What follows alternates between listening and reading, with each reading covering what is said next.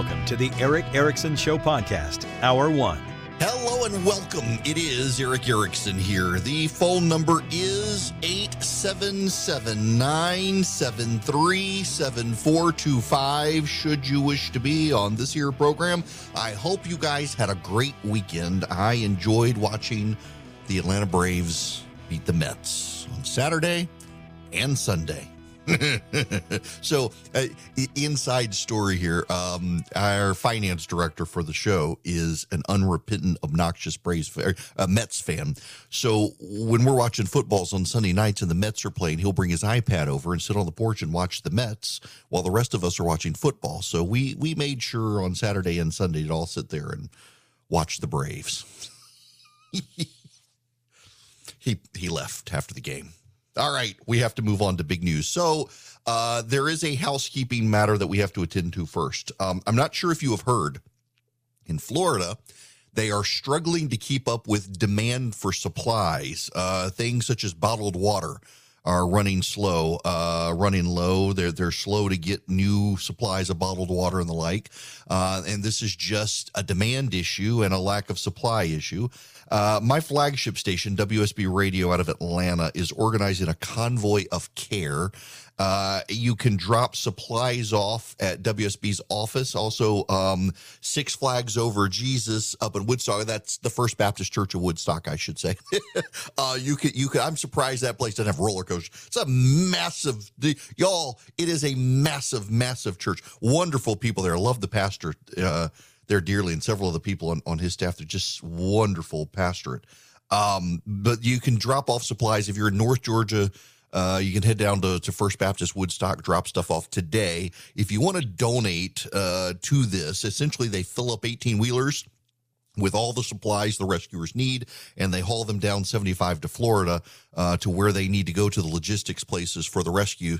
And the relief operations. You can text the word donate to 33777. Text donate to 33777. I will send you back the link, give you the details of addresses. If you want to make a monetary donation, there's a link there. Just text donate to 33777. Ron DeSantis down in Florida has been getting berated by reporters for local officials' decisions. I want to get into that a little bit later, but I gotta start off with something. DeSantis got grilled by a reporter about why Lee County, which is Fort Myers, only issued an evacuation order 24 hours before the storm hit. And DeSantis's point was even the reporters 48 hours in advance thought the storm was going to Tampa. They didn't know the storm was going to tilt until the last 24 hours. And they had enough time for people to get into shelters, but they're trying to turn it into a political issue here.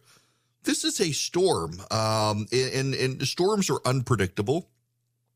It was local officials who get to make the call, and they made the call as best they could. And one of the things that people have to understand is in these sorts of situations, if you make a call and it turns out to be the wrong call, then your people who have to listen to you may not listen to the next one. This happened. It was Hurricane Floyd, and there was another hurricane. I cannot remember the order, but in the east coast of Florida, Amelia Island, Jacksonville, St. Augustine, up to Savannah in Georgia, there was a massive evacuation because of a hurricane. The hurricane actually wound up going further north. It didn't impact them. And then the next hurricane that came along a few weeks later, people were like, they're going to get it wrong again. And the hurricane hit. Thankfully, it wasn't a super strong hurricane. But this is part of the problem that we run into here. So trying to turn it into a political point is just, it's sad, it's pathetic, but it's what the media does when it comes to Ron DeSantis. They can't just take him for what he's doing. Now, we'll get back into this later, but their actual big story of the day is something else entirely. The United States Supreme Court is convening. Ketanji Brown Jackson is on the court now, and the media is all enraptured by having Ketanji Brown Jackson involved in the United States Supreme Court. What is remarkable is just how big the biases are in the press. Ariane DeVoe is embarrassing herself at CNN. This is one of her tweets from September 13th. Kagan, again, describes what she thinks is important for the legitimacy of the court. Respect precedent, stay faithful to methodology, move incrementally. Unlike other justices, she's not afraid to speak out at a time when approval ratings have plummeted. This is how Ariane DeVoe of CNN, covering the Supreme Court, formerly of ABC News, covers Elena Kagan. Comfortably smug on Twitter highlights her discrepancies. This is how she covers Sam Alito. Sam Alito inserts himself directly into the ongoing controversy over the court's legitimacy by providing a statement to the Wall Street Journal that appears to push back on comments made by Elena Kagan over the summer.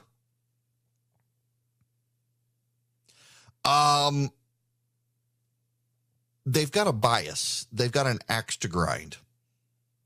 And then this is her fawning story over Ketanji Brown Jackson. We see you and we are with you. Justice Jackson says she is humbled by reactions since her appointment to the court. She's also fawning over socks. Ariane DeVoe, Justice Ketanji Brown Jackson was formally sworn in Friday with her family in the audience. Herewith, first look at the socks her husband, Dr. Patrick Jackson, wore. And they are Justice Ketanji Brown Jackson socks. Consider how these people covered Amy Coney Barrett, Neil Gorsuch, Brett Kavanaugh. She's got smiling emojis covering liberal justices. Scowls raging in Twitter when a conservative justice is picked. Now, the larger issue here, of course, is that the Supreme Court is back at work today. And so there are all sorts of stories out there melting down about the court. The New York Times has its full-throated editorial board editorial piece. And they're all upset about the Supreme Court returning and daring to become a voice of the right. For most of the court's history, it was difficult to predict how a case would turn out based on the party of the president who nominated the justices. Even into the 21st century, as the country grew more polarized, the court's rulings remained largely in line with the views of the average American voter. That's no longer the case. The court's rulings are now in line with the views of the average Republican voter. In the process, the court has unmoored itself from both the Constitution it is sworn to protect and the American people it is privileged to serve. This could not be happening at a worse moment. Election deniers in the Republican Party are undermining the integrity of the American electoral system. Right-wing political violence is a present and growing threat. Pay no attention to the mass assassination attempt of Republicans in Congress by a New York Times reader. I don't know that he actually was a New York Times reader. Actually, he was a Rachel Maddow, James Hodgkinson was a Rachel Maddow, Bernie Sanders fan. But nonetheless, you get the point here. They were fine. They were fine when the court was in line with the average New York Times reader. They don't like it that the court has shifted to the right. They're transactional here, and this is why all the belly aching and hand wringing is out today. As the court comes back, there are articles everywhere. The Washington Post is upset. The New York Times is upset. CNN is upset. MSNBC is upset. Everybody's upset because the left no longer controls the United States Supreme Court. And what they're essentially begging the court to do now is please be cautious. Please move really slow, undoing the liberal state. My favorite, though, is this guy, Mark Joseph Stern. Mark Joseph Stern is this nut job who writes for Slate, who despises conservatives and willfully tries to mischaracterize things the Supreme Court does to get everybody on the left all worked up. Listen to part of this. Kiara Bridges remembers the exact moment she lost faith in the Supreme Court. At first, at the start of Donald Trump's presidency, Bridges, a professor who now teaches at UC Berkeley School of Law, held out hope that the court might be this great protector of individual civil liberties right when we desperately needed it. Then came 2018.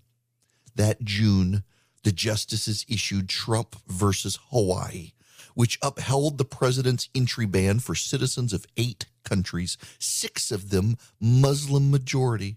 Suddenly, Bridges told me, she realized the court's not going to save us. It's going to let Trump do whatever he wants to do, and it's going to help him get away with it. 4 years later, the justices completely shattered whatever remaining optimism Bridges could muster about the court by overruling Roe v. Wade and Dobbs versus Jackson's Women's Health. When the decision came down on June 24th, she got a migraine for the first time in decades. The image of the court as a majestic guardian of liberty was, she concluded, a complete lie. Lies. And it wasn't just about her personal feelings. Now she had to teach her students about the work of an institution that made her sick to contemplate. Bridges is not alone. At law schools across the country, thousands of professors of constitutional law. Oh, I'm so upset by this. They're currently having to face a court that, in their view, has let the mask of neutrality fall off completely. 6 conservative justices are steering the court head on into the most controversial debates of the day and consistently siding with the Republican Party. Increasingly, the conservative majority doesn't even bother providing reasoning for its decisions, exploiting the shadow docket. The crisis reached its zenith between September 21 and June of 22 when the Supreme Court let Texas impose its vigilante abortion ban through the shadow docket, then abolished a 50-year-old right to bodily autonomy by ruling over Roe v. Wade. Now law professors are faced with a quandary. How? Why should you teach law to students while the Supreme Court openly changes the meaning of the Constitution to align with the GOP? Like Bridges, Serena Mayeri, a professor at University of Pennsylvania Carey Law School, traces her recent disillusionment to Trump v. Hawaii. The fact that Kavanaugh's predecessor, Justice Kennedy, sided with Trump left me deeply shaken. Mayeri said it was weeks before I could bring myself to read the opinion in full. Oh my gosh. I mean, you should read the whole time. I hope that this is in the, I think it should be in the show notes. This is just fantastic. I mean, it is just the greatest piece that's ever been written. We should scroll to the bottom here. We should get to the end. If left-leaning law professors do not quit en masse or embrace torpid nihilism, it will be because their students give them a reason to keep returning to the classroom. For those reaching the end of their career, though, the idea of rejiggering established syllabi, by the way, to teach the work product of this court may be too much to bear. My father, Nat Stern, retired from a 41-year career at Florida State University College of Law in May. He loved his job. His students voted him Professor of the Year. So many times he stopped counting. I was surprised when he stepped down. When I asked why he decided to retire, he told me he had no desire to explain the Supreme Court's conservative revolution as the product of law and reason rather than politics and power.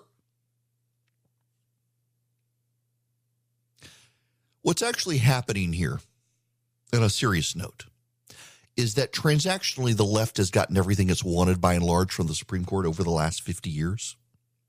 And suddenly, because Republicans have won elections, and have slowly over time, through a democratic effort to win elections, won those elections and shifted the Senate and got Republican presidents elected, the right has been able to, over 50 years, shift the Supreme Court. And progressive law professors who were able to teach their views on the Constitution, whether it's what the founders intended or not, are no longer able to teach their views. They must teach the views of a Supreme Court they hate. And so transactionally, they now believe it's illegitimate, not because it is illegitimate, but because their side has now been delegitimized by the current Supreme Court, and they can't handle losing. What's important to understand is they only lost the Supreme Court because they lost a whole host of elections over time, allowing Republicans to change the court. So winter is coming, and I got to tell you, I love the weight of the Boll and Branch sheets. I like them in the summer when it's hot and you don't want a lot of covers on you, but in the wintertime, they're just the perfect weight, the perfect, smoothness. They're 100% organic cotton threads. They've got super softness. They get softer every time you wash them. They're just, the drape when you're laying down and stuff, they're just perfect sheets. I love them. I am effusive with my praise for Boll and Branch, and I'm delighted to have them as an advertiser. Look, they're made from the highest quality threads. They got superior softness. They got over 25,000 rave customer reviews and counting. I'm one of them. The quality, you can tell, is great. They hold up well after all the washes I've put them through, and they just get softer. It doesn't matter what the thread count is if the fiber sucks, and you can tell they put a lot of great detail into the fibers they use. And look, Boll and Branch gives you a 30-night risk-free trial with free shipping, returns on all orders. You're going to feel the difference. You're not going to want to send them back. The first 100% organic, fair trade, certified bedding company ever. They used 90% less water than conventional production, zero pesticides, other toxic chemicals. They don't use them. It's just fantastic. Listen, I'm effusive with my praise. I love Boll and Branch. Try them for yourself. And again, you get a 30-night risk-free trial, free shipping, returns on all orders. Try the sheets that will make you fall for the coziest night's sleep in the season where you want cozy sheets. 15% off your first set of sheets. Free shipping when you use promo code ERIC, E-R-I-C-K, at bollandbranch.com.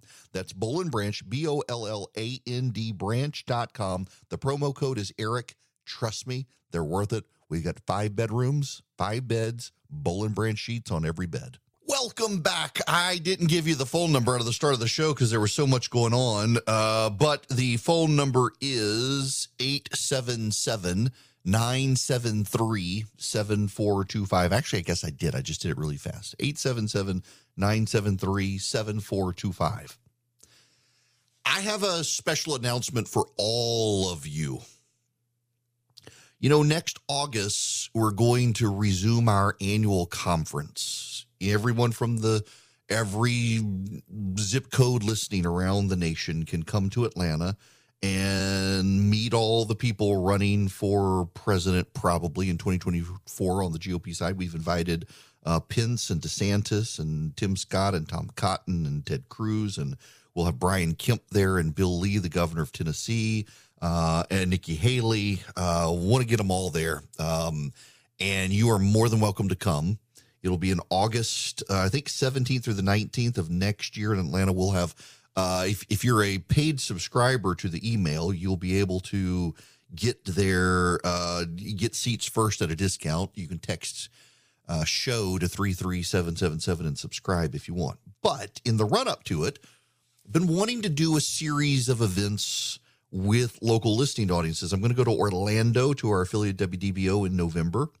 But the week before that, I'm going to kick it off in Kennesaw, Georgia.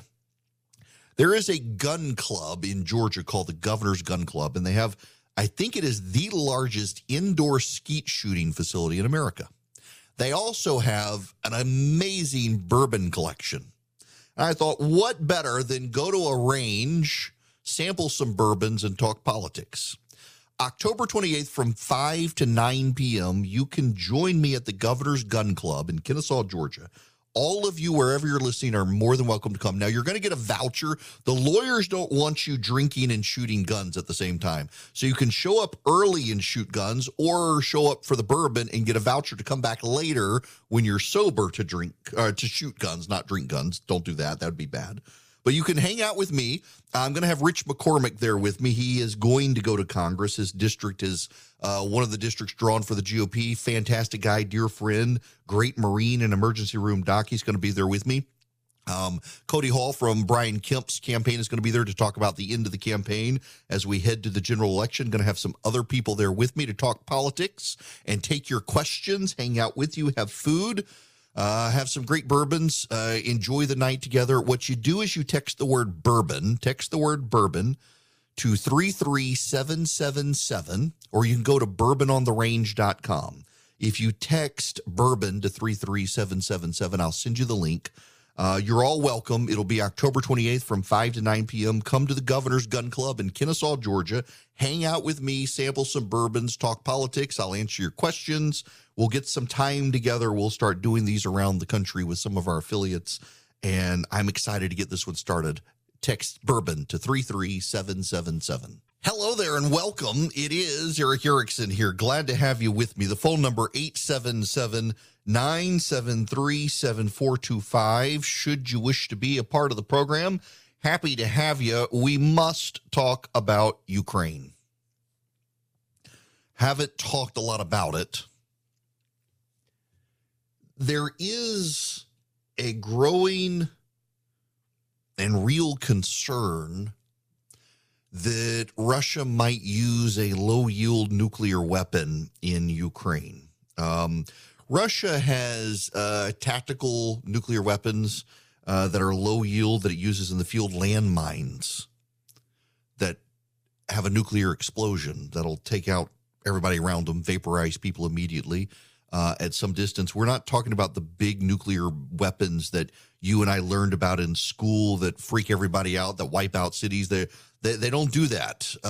They're significant, but they're not like what you and I would think of as a nuclear weapon. They're still bad, should not be used, and there's concern the Russians may use them as their grip on things in Ukraine starts to weaken. The American government has passed a continuing resolution through the Congress to continue to fund the government, and it advances billions more to fund Ukraine. I know a lot of people who are increasingly antagonistic towards us funding Ukraine, and I want to explain to you, not persuade you, but explain to you why I support it. The first thing you need to understand is that most of the money we're sending to Ukraine is actually going to Alabama and Texas, Ohio, Virginia, Georgia, Florida.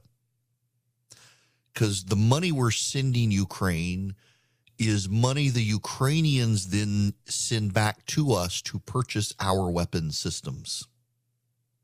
We're essentially funding American manufacturing in the defense industry with this money.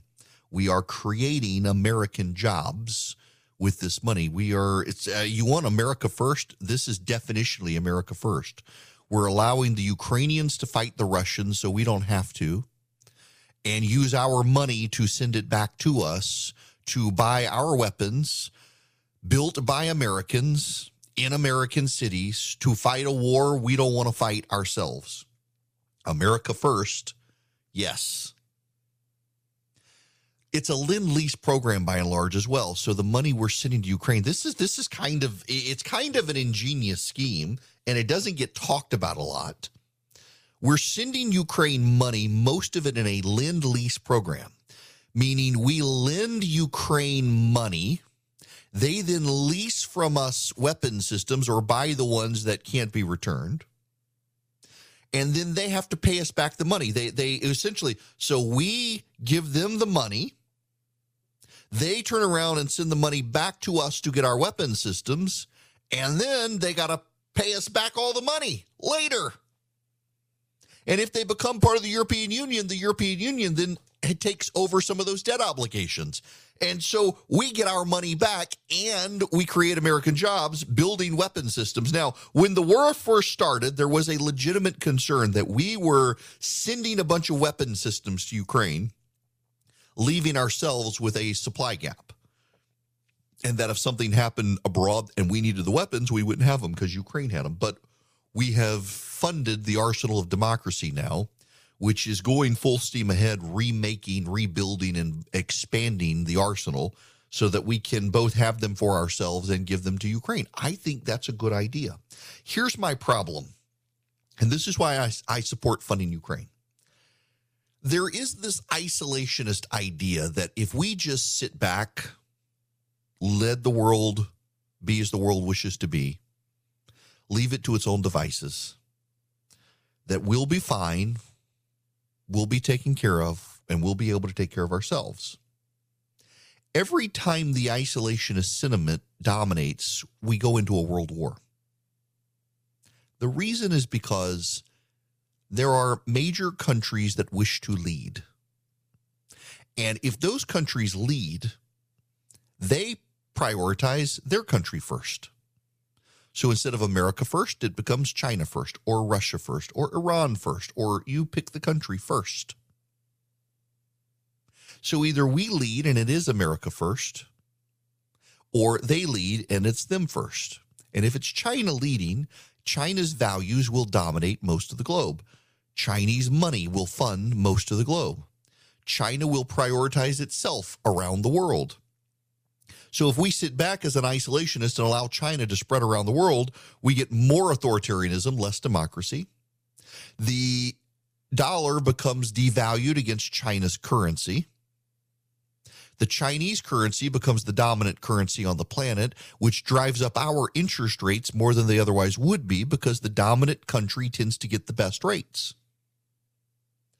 This is just the reality we're dealing with. You can be isolationist. You can want to be isolationist, but you need to understand that in isolating the United States from the rest of the world, you are ceding the rest of the world to countries that are far worse than our own. And you can say, we have so many priorities here. We must deal with our priorities here. So how are we structuring the Ukrainian situation? We're sending them money that they then send back to us. We create jobs with that money, and the Ukrainians then still have to pay us back that money again. We get it twice. It's a good situation for us. We're going to wind up having to engage with Russia if we don't do this. There is this wild misunderstanding in the West about Vladimir Putin and Russia. There's this growing idea, particularly on the right, that somehow Russia can be welcomed into the fold in the West. Russia doesn't want to be welcomed into the fold in the West. Russia has always viewed itself as dominant to the West. Vladimir Putin wants to rebuild not the Soviet Union, but the Russian Empire. And he wants a Russian sphere of influence. He doesn't want to be part of a Western sphere of influence. He wants to dominate his own sphere of influence. And some of the countries he wants in that sphere of influence are NATO allies. And we will either go to war with Russia when he invades these NATO allies, or we will break our word. And the moment we break our word to our NATO allies is the moment America's run and leadership of the world is over. And for those of you who think that's a good thing, you have the luxury of believing something that should not and probably will not happen, so you can never be falsified and never proven wrong. But I assure you, if it happened, it would be a very bad day for the entire world when the United States fully breaks its promises, breaks up NATO, and surrenders its leadership on the world stage to China and Russia. Our interest rates will go up. The cost of living will go up. Our expenses will go up. Everything about our way of life will go up, except our democratic values, which will be in decline as China and Russia dominate around the world. We're going to engage at some point with Russia. The question is, do we engage by proxy with the Ukrainian fighters fighting for their homeland using our weapons, or do we engage directly, defending one of our allies, the Baltics, Poland, Germany, one of those? We will engage. You have the luxury of saying we shouldn't and we won't, except you and I both know, you deep down, me right at the surface, no, that's not going to happen. We'll keep our word. The Russians are beginning slowly to ally with the Iranians and the Chinese. They're forming an axis of evil all their own. If we allow the Ukrainians to use our money, to buy our weapons, to fight a war we don't have to fight ourselves, and weaken the Russian state and maybe topple Vladimir Putin, that's a good thing. That is in our interest. What is notable is what's happening at Russia. The Institute for the Study of War regularly chronicles the goings-on in Ukraine. It chronicles where the movement is in Ukraine. In the eastern part of Ukraine, the Ukrainians are surging, which is why there's a fear the Russians will begin to use nuclear weapons there, is because the Ukrainians are starting to take back land Vladimir Putin just annexed into Russia. They have the Russians have called up a bunch of soldiers out of reserves. The number of men trying to flee Russia right now is staggering. What is notable is that opinion in Russia appears to be turning negative on the war. This is from the Institute for the Study of War.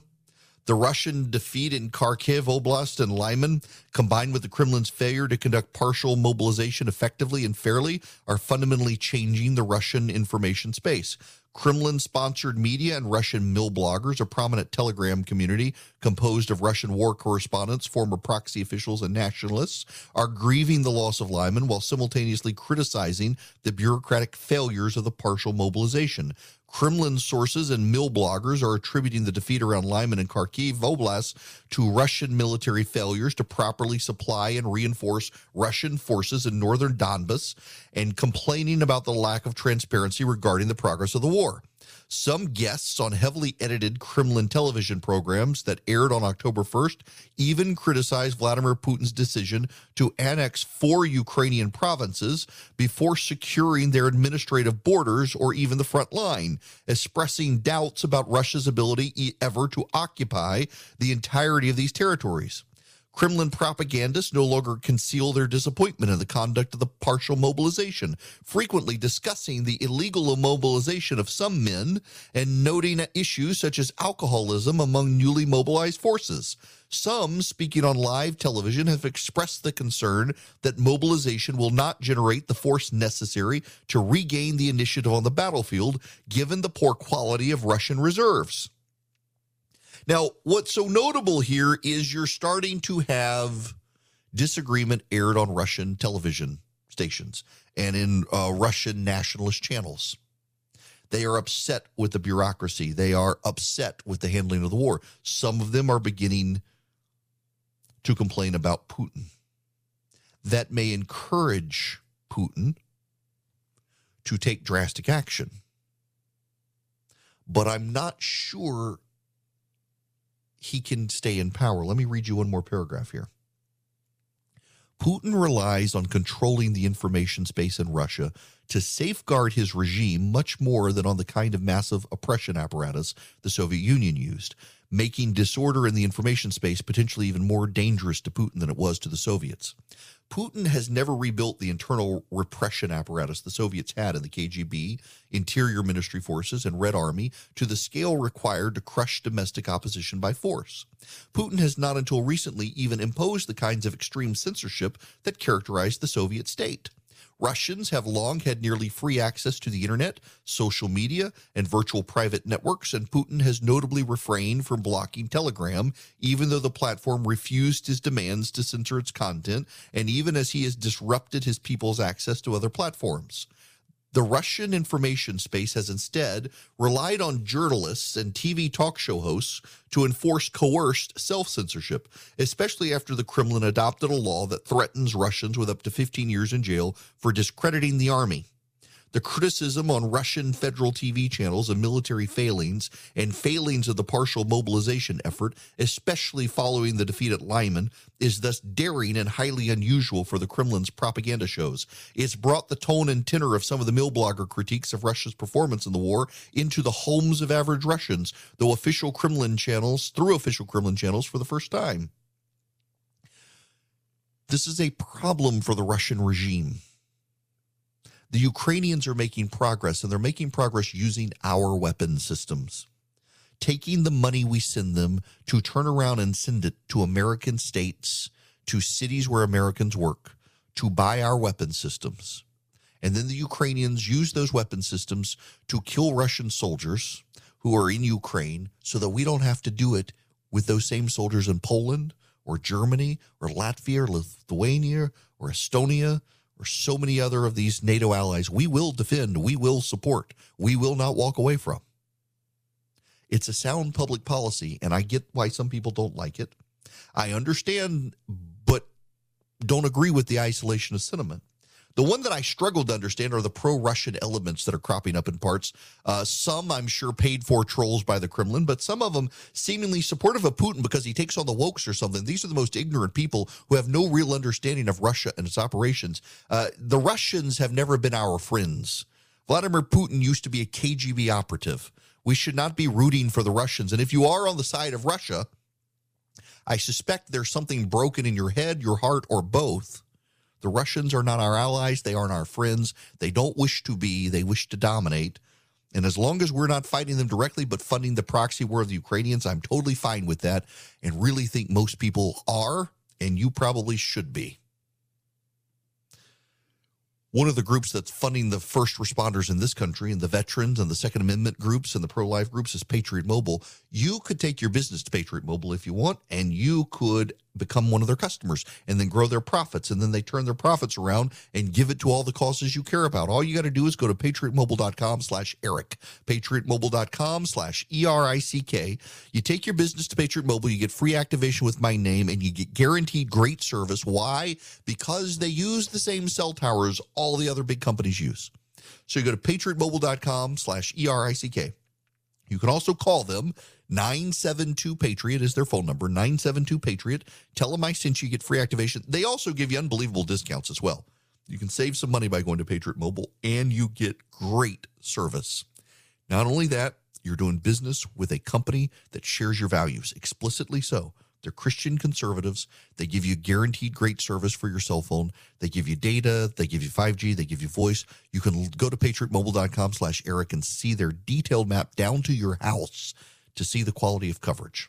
patriotmobile.com/Eric or 972-PATRIOT. Tell them I sent you. You get free activation with my name. Definitely consider texting the word show to 33777. I'm going to be sending out some more info on the bourbon event at the Governor's Gun Club in Kennesaw, Georgia. Really would love to get you all to come. You can text the word bourbon to 33777 to be a part of that event, but also text show to 33777. You can get the email link at the bottom. You'll get the live stream links, the podcast links, lots of information if you text show to 33777.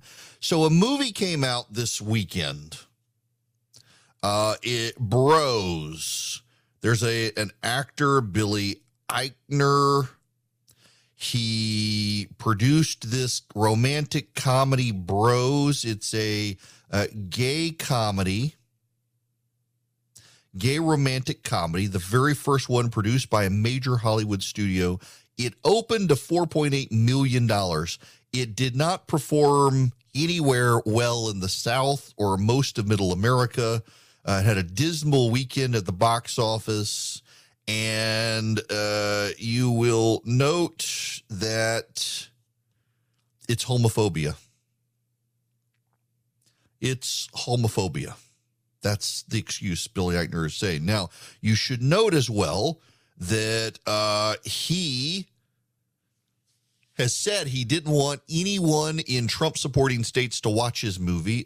Even gay Republicans didn't want him to watch it. Well, now he's out there tweeting, everyone who isn't a homophobic weirdo should go see Bros. You will have a blast, and it is special and uniquely powerful to see this particular story on a big screen, especially for queer folks who don't get this opportunity often. I love this movie so much. Go Bros.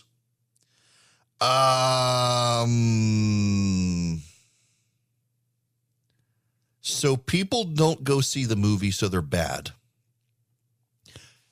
This is kind of a phenomenon that Hollywood has these days. People didn't go see the Bros movie. It's not that the movie sucks. It's that people are homophobic. The Ghostbusters reboot that with all the women, it's not that the movie sucks. It's that the people are misogynistic and all the haters hated it. And that was the problem. No, the movie was trash. This movie is not a good movie. It got poor reviews. It has nothing to do with it being a gay romantic comedy. It's bombing at the box office, not because of bigots, but because the movie sucks. And they would prefer you to believe it's the bigots. It's always your fault. It's never the fault of the people who produce the garbage. It's probably also going to kill other attempts to produce garbage like this in the future. And that's why they're screaming about homophobia, because they've undermined a cause they cared about by producing a crap movie.